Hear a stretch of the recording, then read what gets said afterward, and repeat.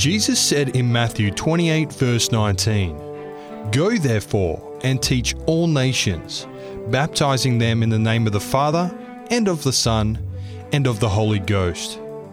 Welcome to Go Teach All Nations, bringing you Christ's teachings through Australian and international speakers. And here is today's presenter, Pastor Aymond Burdett. How to receive the seal of God and refuse the mark of the beast.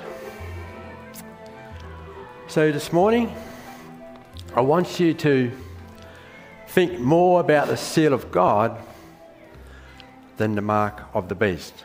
Amen?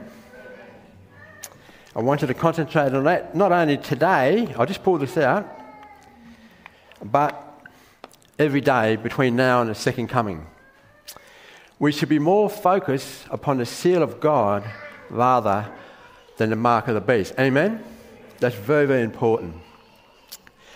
One of the hottest topics in the Bible, and also probably one of the most misunderstood, would be the mark of the beast. If the Bible warned us about this coming mark of the beast in the future, then the Bible will also help us avoid the mark of the beast. Amen? If the Bible tells us about it, if it warned us about it, then surely the Bible will help us avoid this mark. The strongest warning, like we said last week in Revelation 14, is found here in verse 9 and 10. The Bible says if anyone, doesn't matter who you are, if anyone worships the beast and his image and receives his mark on the forehead or on his hand, he himself shall also drink of the wine of the wrath of God, which is poured out full strength in the cup of his indignation. He shall be tormented with fire and brimstone in the presence of the holy angels and in the presence of the Lamb. God warns us, don't worship this beast, nor his image, or receive his mark in the future.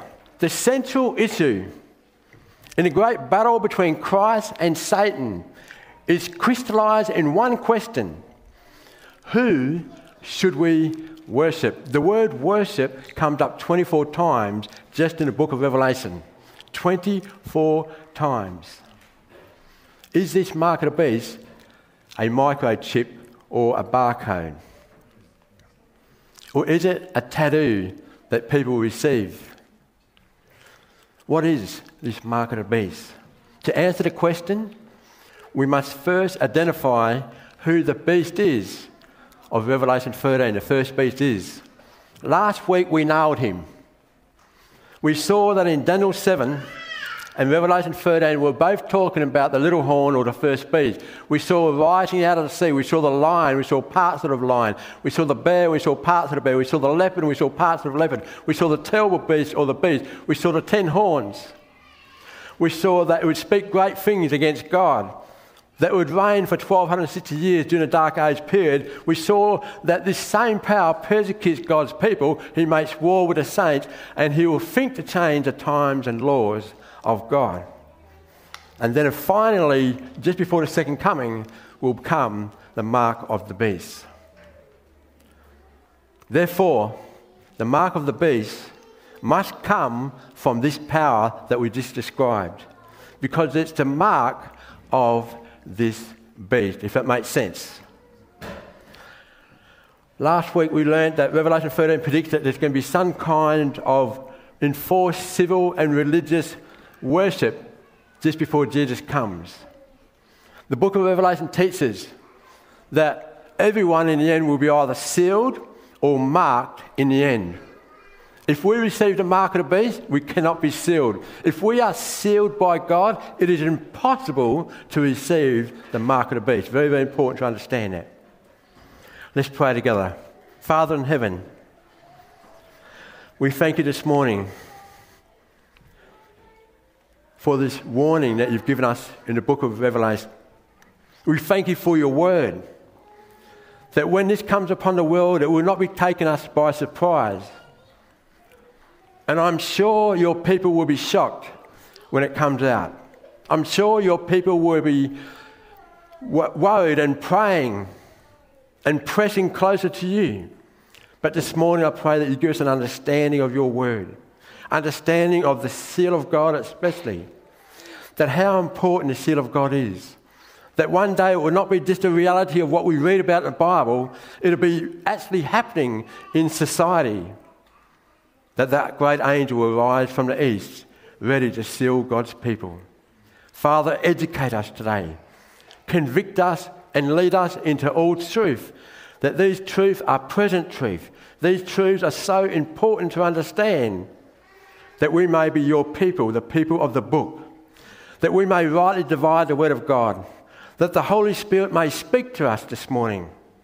That he may convince us. That he may encourage us to fear no one except you, Lord, to reverence you and to worship you. In Jesus' name we pray. Amen. In Revelation chapter 7, we see the seal of God being given to all the saints. Just before the second coming of Jesus, the Bible says, then I saw another angel ascending from the east, having the seal of the living God. And he cried with a loud voice to the four angels who hold back the winds of strife upon this planet. Do not harm the earth, the sea, and the trees till we have sealed the servants of God on their foreheads. And then as we go to Revelation 14 expands upon this scene. The Bible says, then I looked, John saw, and behold, a lamb was standing on Mount Zion, and with him was 144,000, having the Father's name written across their foreheads. Saints, the saints are sealed with the Father's name on their foreheads, meaning their thoughts, their beliefs are sealed in their minds. And the Bible says that we choose our beliefs here. This is who we choose to worship. And in the Old Testament, Isaiah chapter 8 says, seal the law among my disciples. And when we look at the New Testament in Hebrews chapter 8, the Bible says God wants to have these laws within our minds. He wants to plant these laws within our minds. And so when we look at the seal or the mark of authority in ancient times, the seal would have three things. We see the Father's laws, the Father's name. We see that his laws becomes his character, and his laws and character are being put in our minds. So when we see a seal in ancient times, it would have the name of the king, it would have the title of the king, and it would have the territory of that he ruled over, the land where he ruled. When we look at God's seal, also contains the same elements. In the heart of God's law, the Ten Commandments, is the fourth commandment containing the seal of God within the Ten Commandments. We see his name in red. Now, if I read this out, I want to show you. For in 6 days the Lord made or created the heavens and the earth, the sea, and all that is in them. And he rested on the seventh day. Therefore the Lord blessed the Sabbath day and he hallowed it. I want you to notice there in red, we see his name twice. In fact, in Revelation, in this Exodus 20, 3 times in the fourth commandment, his name is mentioned. And then we see his title. He's a creator. He made everything, so he's the creator in green. And then we see his dominion in blue. The heavens, the earth, the sea, and all that we see around us is his dominion. And so this is the seal of God.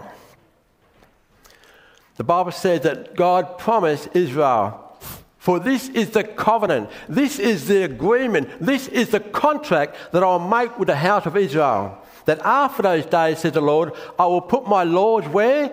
In their minds. If you by faith believe like Father Abraham, by right you are part of spiritual Israel. Amen? The Sabbath is a sign of creation and redemption. He rested after 6 days of creating. He rested in the tomb after dying on the cross. He even rested when he was dead. And then rising on Sunday, the first work day of the week. The Bible says after creation that God rested on the Sabbath. At Mount Sinai, Christ commanded the Sabbath to be kept.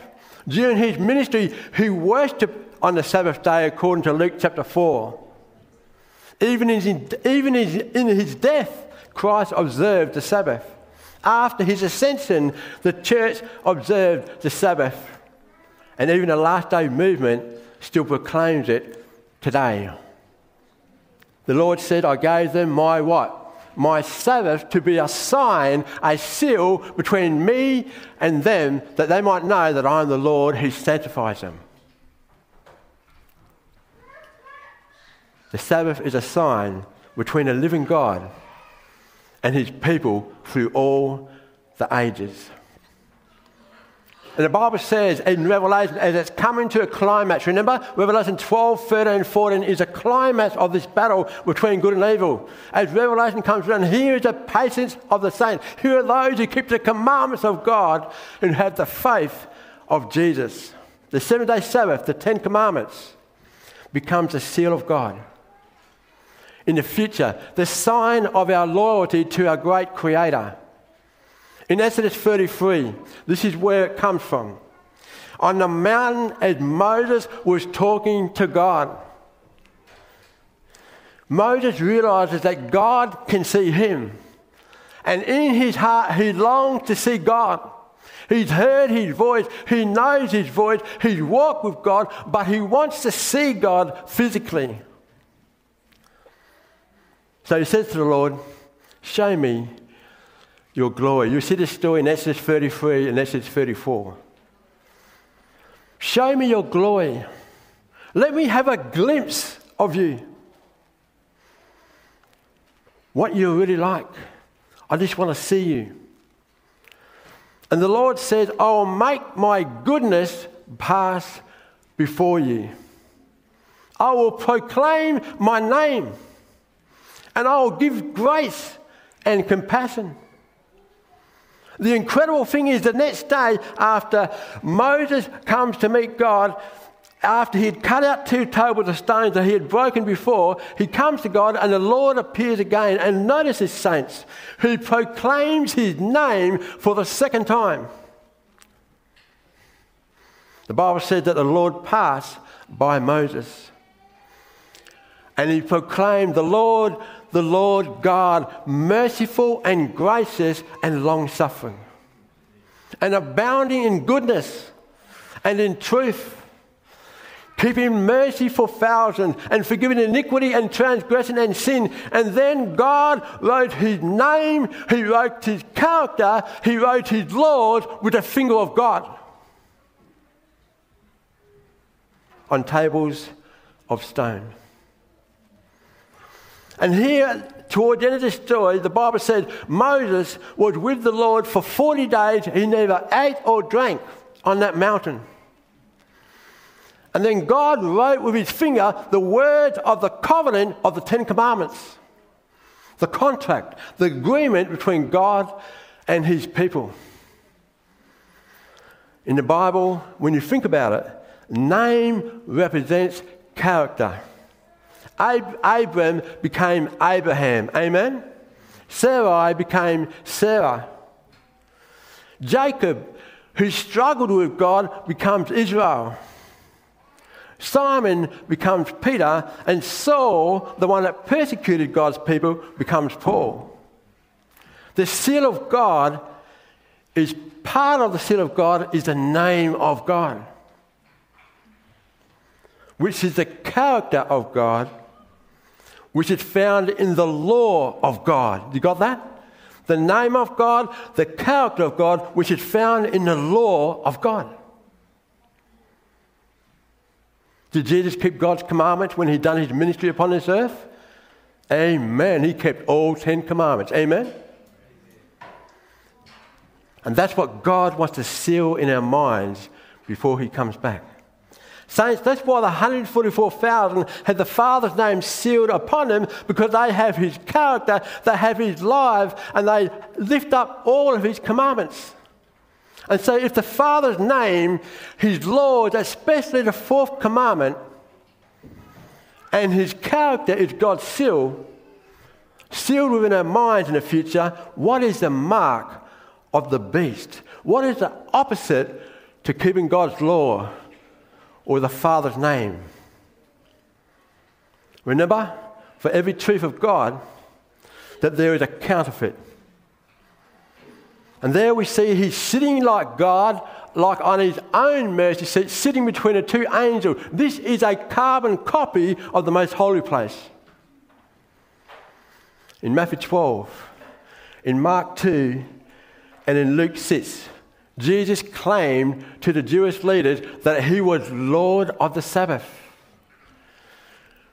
Not just the creator of this holy day, but Lord of the Sabbath. It was a mark or a seal of his authority. And with this in mind, let's think about this. If Christ has a special day of worship, if God has a special day of worship,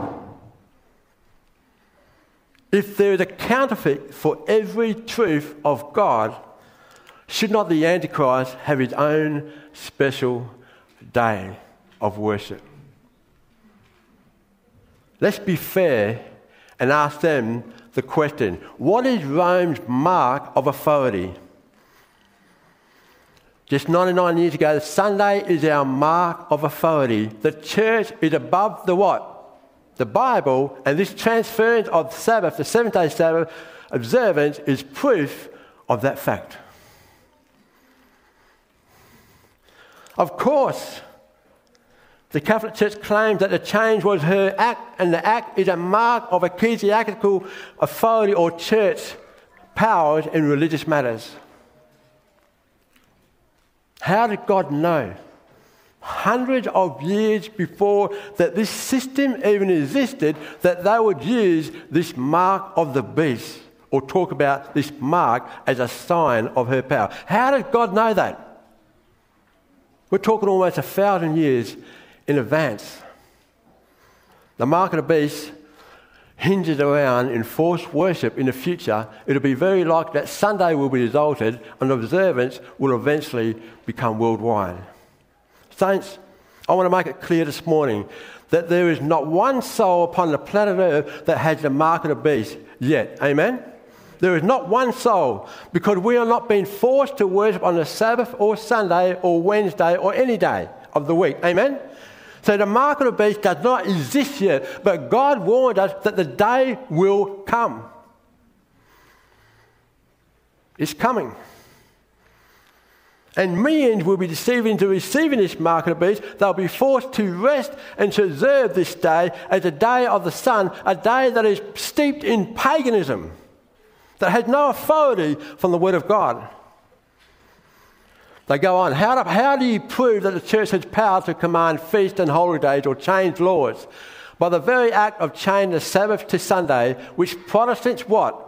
Allow of, and therefore fondly contradict themselves by keeping Sunday strictly and breaking most other feasts commanded by the same church. Have you any other way of proving that the church has power to institute festivals or precepts? Has she not had such power, they say, she would not have substituted the observance of Sunday for the first day of the week for the observance of Saturday, the seventh day, a change which there is no what? Bible authority. In fact, you can go to almost every single Sunday keeping church and they will have at least one quote saying that they have no authority to worship on Sunday. That it can't be found in the Word of God. T. Enright said this back in 1884. I have repeatedly offered 1,000 to anyone who can prove to me from the Bible alone that I am bound to keep Sunday holy. There is no such law in the Bible. It is a law of the Holy Catholic Church alone. The Bible says, remember the Sabbath day to keep it holy. The Catholic Church says, no, by my divine power I abolish the Sabbath day and command you to keep holy the first day of the week. And lo, the entire civilized world bows down in reverent obedience to the command of the Holy Catholic Church. Is this true, saints? Yet many of our beautiful sisters and brothers in these evangelical and Sunday keeping churches have no clue that this is true.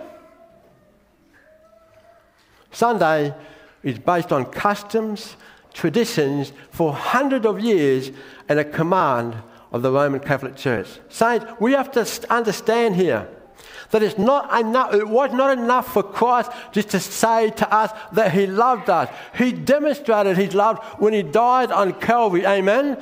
His blood cried out to us, and we have to respond to that. It's not enough for us to say that we love God. We have to prove that we love God by keeping God's commandments. Amen? We don't keep his commandments to be saved, but because we're saved.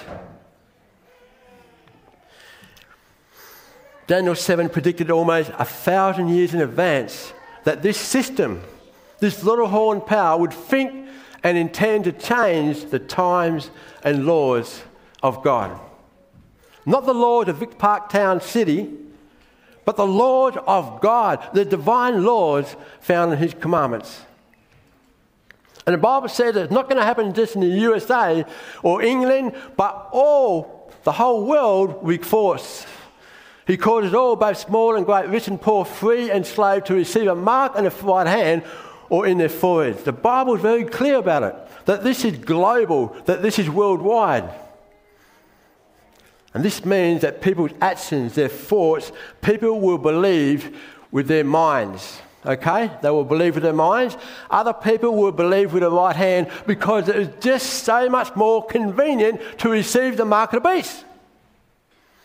It's not easy when you can't buy something. It's not easy when you can't sell something.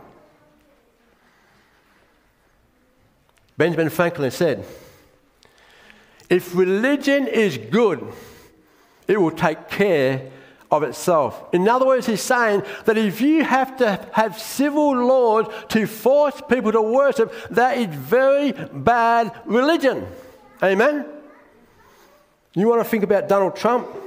Ben Carson was a 10th down from Donald Trump in 2016 election. Do you realise that? He was number 10 in US Congress. Now, just imagine for a moment if Ben Carson was elected to be a US president, a Seventh-day Adventist.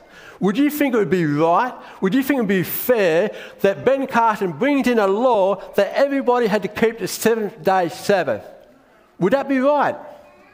We would never want to see that in our church. Amen? We would never want to see one of our members do that. Forced worship is not of God. Never has been and never will be. We love him because he first loved us. Amen? It's a response of love that he gave to us. In the Old Testament, this is where the mind and the hand, where it all comes from in Deuteronomy. God said to his people, and these words that I commanded you today shall be in your what? Shall be in your heart. You shall teach them diligently to your children. You shall bind them as a sign on your hand, and they shall be as frontlets between your eyes. And so when we think about where this all comes from, it started in the Old Testament. It started in Deuteronomy chapter 6. God's people were commanded to take these laws within their heart, to carry them everywhere. And so they used to carry them. There, see the right hand? And on their foreheads. They used to carry these laws, these words of life with them all the time. And God said, I want you to do even more than that. I want you to have them in your heart. I want you to live them. I want you to act it. The Bible says he called it all. No one may buy or sell except one who has the mark and the name of the beast or the number of his name. He who has wisdom, let him understand the calculate the number of the beast, for it's the number of his man. His number is 666. 666 is the number of the beast. It's the number of a man. It's the number of his name. And when you look at this title here, I don't need this title to know who this power is. We realise as we add up in Roman numerals this title, this Latin title that Roman emperors gave to the papacy or the papal church, you add these Roman numerals up in Latin, in Roman numerals, and you end up with 666. And even as 2007, not long ago, he talked about it on Fox News. If you take the Roman numerals and add up this Latin title, guess what they add up to? 666, 4th of November 2007. Here is Father of the Catholic Church confirming that Latin title. The mark of the beast will clearly be enforced Sunday worship. The central issue about this mark of the beast is not technology, but worship. Stop thinking about how they're going to do it. Think about it. It's all about worship. We have to be like Daniel, amen? Daniel's friends in Daniel 3. They would not bow down to that golden statue. They were willing to go into a fiery furnace, amen? Jesus was there amongst them. You don't focus on the mark of the beast, you focus on the seal of God, amen? So, is there much evidence outside the Roman Church? This letter here was a very important one.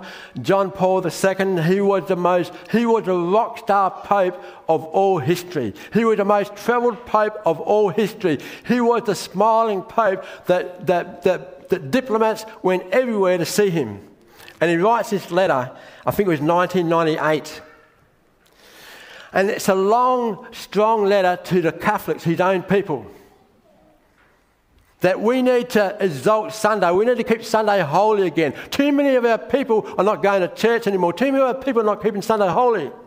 And then he used a word that blew me away. He said that his own people should be called heretics who don't keep Sunday holy. Now that word in the Dark Ages, that word heretic, that meant you lost your rights. That meant you went to jail. That meant your life was at risk. You'd be burnt at the stake. That is strong Dark Age language written in 1998. They even twist the scriptures and call Sunday the Sabbath. The first day of the week, the Sabbath to remember. They want the state to guarantee that workers, by law, can keep Sunday holy or have a day off. Even in Australia, not long ago, a member of the Green Party, she wanted to enshrine in law the sanctity of Sunday as a day of rest. This is here.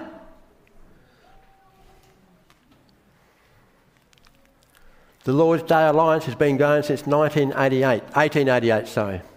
They see Sunday as a mark of Christian unity.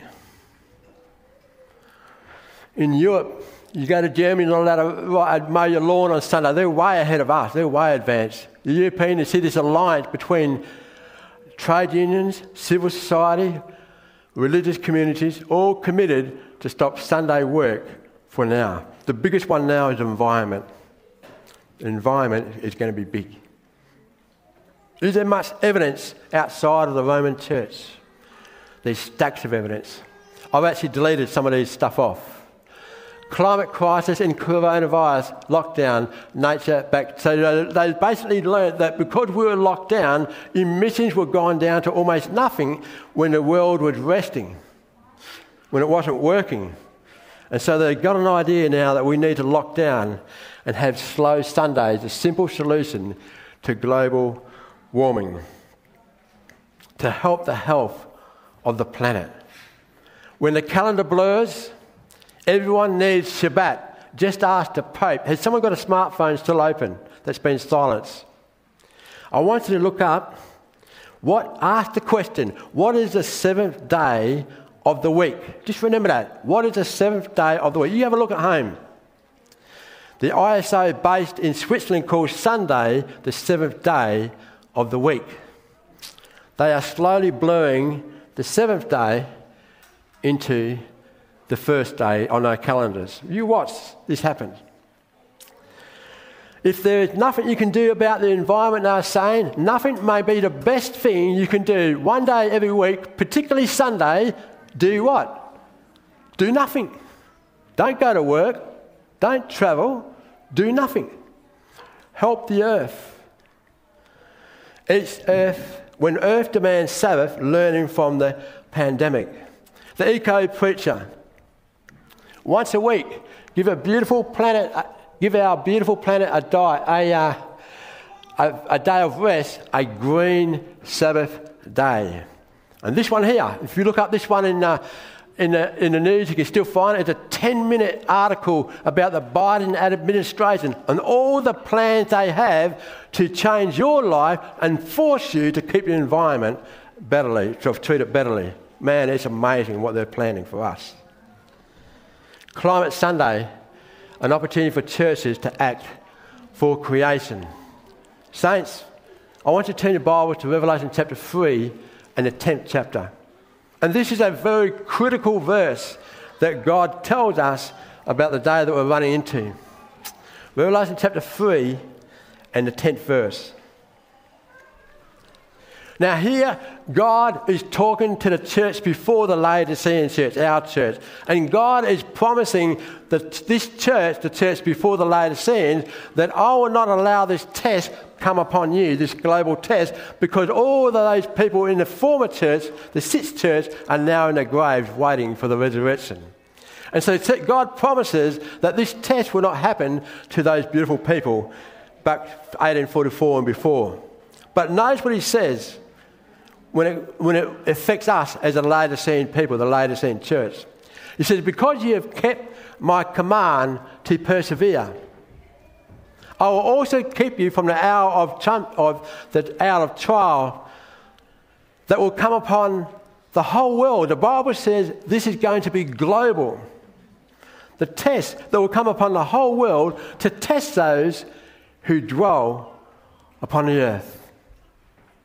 The whole world will be faced with a test according to the Bible. And Revelation 14 tells us that there's going to be forced worship globally. It's talking about the same event. Will we worship the Creator or will we worship the beast? That's the big question. It's about worship. It's about who we have our allegiance with.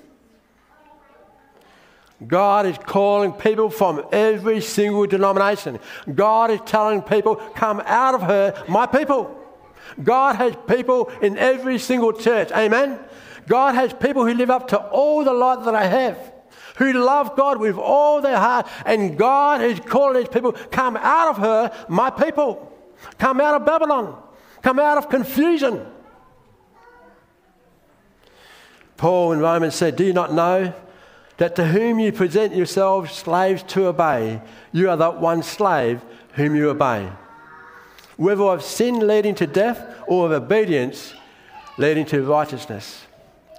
And the Bible says that they have no rest, talking about those who receive the mark of the beast, that they have no rest day or night who worship the beast and his image, and whoever receives the mark of his name.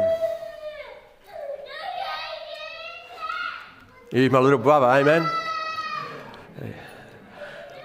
The Bible says, come on to Jesus.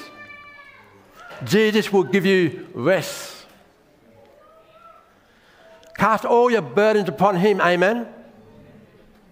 You will find rest for your souls, according to Matthew 11:28. Come on to Jesus. I saw something like a sea of glass. John saw those who had victory with the Father's name sealed upon their foreheads. I saw something like a sea of glass mingled with fire, and those who have victory over the mark of the beast, over his image, over his mark and the number of his name, standing on a sea of glass, having harps of God. And Jesus tells us finally, if you love me, if you agape me, if you love me, keep my commandments. Amen? Live them. Because when we do this, others are going to come into the truth. Amen? When we stand, even though the heavens are going to fall, we will bring others into the truth. Amen? There are more who are going to hear the truth that are inside the remnant that are outside the remnant. I believe the greater number is a church that we don't know yet. The greater number is in all those other denominations who are going to come in and come out of Babylon, are going to come in and stand for Jesus Christ. Amen? Revelation 6 ends with a question. Who is able to stand when it comes to the second coming? Revelation 7 and 14 tells us that it's those who are sealed with the Father's name upon their forehead. They're the ones that can stand. Revelation 7 and 14 gives us the answer. Let your light shine, amen. Be ambassadors of grace. Stand before the living God as those who keep all the commandments of God. Saints, I don't go looking for this stuff. This stuff comes from me. My wife found this for me. Just a few weeks ago, there was a historic climate law signed by Biden, and it has Catholic fingerprints all over it. Biden signed off on the largest federal investment in US history, $375 billion, mostly for climate change. The original bill was $3.5 trillion. Can you imagine it? It was basically 10 times bigger, but they couldn't get it through Congress. It was based mostly on this letter that was written in 2015 by Pope Francis, the current Pope. And I want you to notice the common theme: care for our common home, the earth, environmental, that's been damaged upon earth, talking about global warming. And he wants the whole world to take what? Swift and unified global action. This is not about climate change, brothers and sisters. This is not about the environment. This is about the day of worship. That's where we're heading. This is just the undercurrent that is pointing us to this avalanche that's going to be. It's like a tsunami. It's like a tsunami that's going to hit this planet, and only those who know the Word of God will be able to run into the mountains and know and be saved from this tsunami that's coming. It is global. This is how I know. Because this woman, the House Speaker, Nancy Pelosi, she thanked Pope Francis for the signing of that environmental bill in federal USA Congress. She thanked him. Last week we predicted that these two powers are going to come together, that one would force the world to worship the first beast that received the deadly wound. Here we see the evidence that it's there already. We're way further down the track than we realise.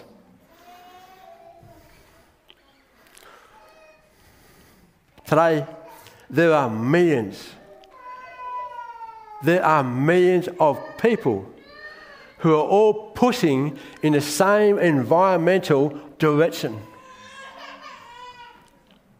Even beautiful Christians from all denominations who have no idea where this ends up.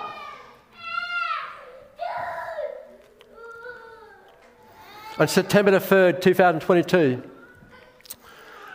an evangelical group released a 50-page report about the environment, about protecting the environment. And they say that this is a biblical mandate. And I believe that we should look after the environment. But the problem I have with the word mandate, that means that the government will force it. Amen? That's the problem I have with mandate. They know where we're heading. They've planned all this. They've set all this up. They know exactly where we're heading. They know the end game. The Bible knows the end results. It's warned us about it. But most importantly this morning, Jesus Christ knows where we're heading. Amen? And He is going to care for us. He is going to provide for us. He is going to care for us right through until Jesus comes. Amen? Because remember, the second coming is a deliverance. Amen? It is a deliverance from persecution. It is a deliverance from this world. A few months ago, my daughter had a dream. And she was at a rubbish tip. And she saw that people were there at the rubbish tip, and they were twisting the Bible scriptures. They were twisting the spirit of prophecy to use against God's people. So she ran away from that chaos from the evil that she saw, she ran from there and she came to a large building, a huge building. And she saw a massive angel who was taller than the building. He came to Hannah and he said, "Time is up." Imagine having this dream where the angel says to you, "Time is up. It's over." She saw that many angels in the garb of humanity were going to the adults and warning them. She couldn't hear what they were saying, but they were warning the adults. They were warning, "Get ready, be ready." And she saw that many adults, or some adults, went back to their wicked ways. The children were playing as normal, not knowing what was going on all around them. When I heard about this dream, I know that God had given the dream to Hannah because she's not ready. And God often gives us these dreams or vision because we are not ready for the second coming of Christ. Amen? I've had this 3 times already in my life. God warning me that I'm not ready for his return. Several things about this dream told me that it was a divine dream. The first thing was the environmental angle. I preached about this 2 years ago in Kalgoorlie Church. Secondly, having a dream that tells her that she is not ready is very common amongst God's people. Thirdly, the angel saying that time is up tells us that we are much closer than what we may realise. Saints, when it comes to our lives, when it comes to preparing for Jesus Christ, we have to live like it may be 20 years or it may be 2 years. You know what I'm saying? We have to play the long game. We have to play the short game. We have to adapt rapidly. The Bible says in Joel, the 2nd chapter, "I will pour out my spirit on all flesh. Your sons and your daughters shall prophesy. Your old men shall dream dreams. Your young men shall see visions. Also on my men servants and on my maid servants, I will pour out my spirit in those days." God is going to pour out his spirit like we've never seen before Jesus comes. Amen? And that is going to be a big part of how and why we'll be ready. Why? Because the second coming is likely to be much closer than what we realise. And it shall come to pass, the Bible says, and whoever shall call on the name of the Lord shall be saved. Amen? Even amongst the remnant whom the Lord called. That's what Joel says. These evil plans have no power over God's people, over those who belong to the Lord. Amen? Because they were defeated by Christ, and his victory is our victory. Amen? They are making war with the Lamb. And the Lamb will conquer them because he is Lord of Lords, he is King of Kings. This morning, I pray that you desire to receive the seal of the living God. Amen? I hope you believe and recognise that Sunday observance is based upon tradition and not the Bible. We have to do our homework on this. If we are going to church on Sunday, we have to ask the question, why am I worshipping on Sunday? Thirdly, I want to commit to following Jesus Christ and keeping all of his commandments, not just the Sabbath. Amen? Next week, in search of the remnant. May God bless you all, and don't miss next week.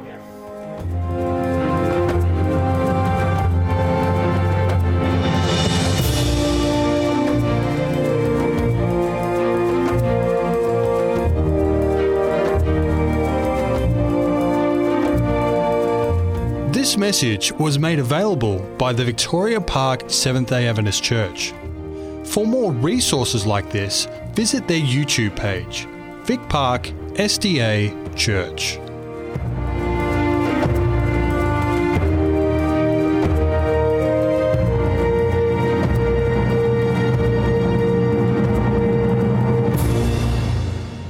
I have decided to follow Jesus. I have decided to follow Jesus. decided to follow Jesus, no turning back, no turning back. Though no one join me, still I will follow. Though no one join me, still I will follow. Though no one join me, still I will follow. No turning back, no turning back. The world behind me, the cross before me, the world behind me, the cross before me, the world behind me, the cross before me, no turning back, no turning back, no turning back, no turning back.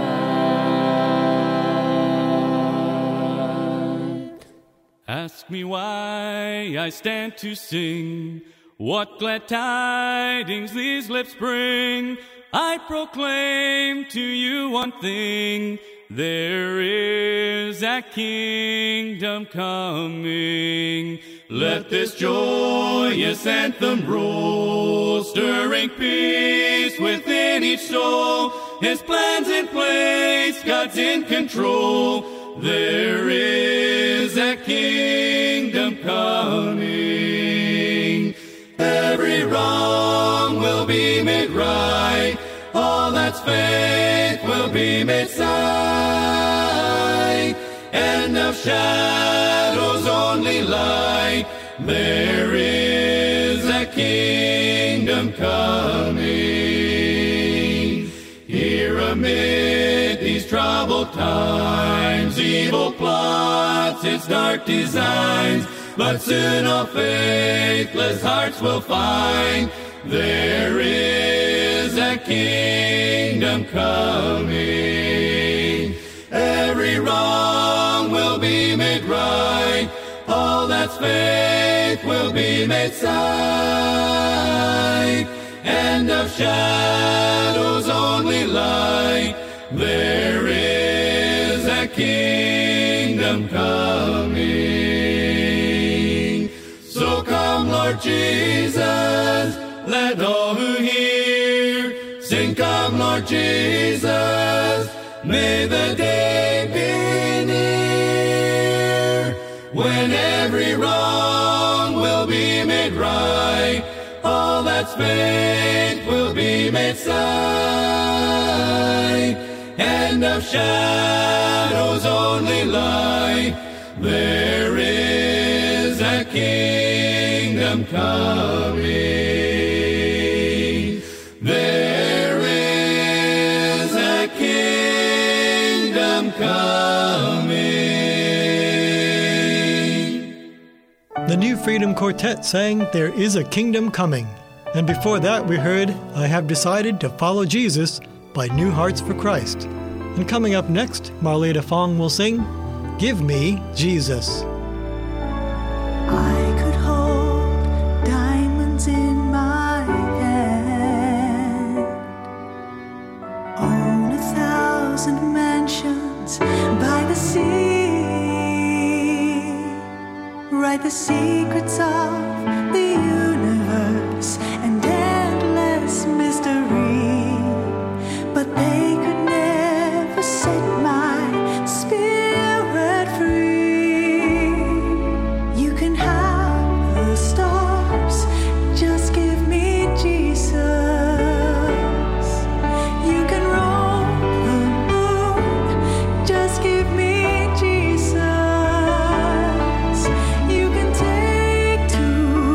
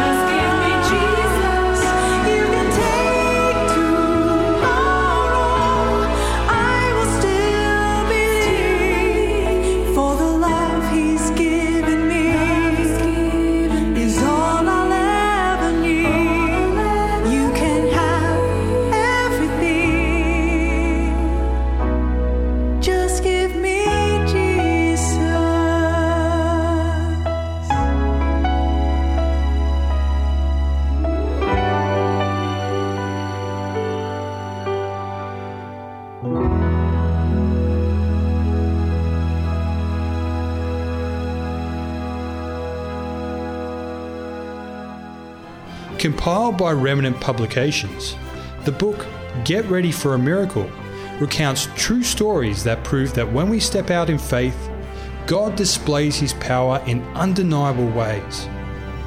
Here is our reader, Coville Smith.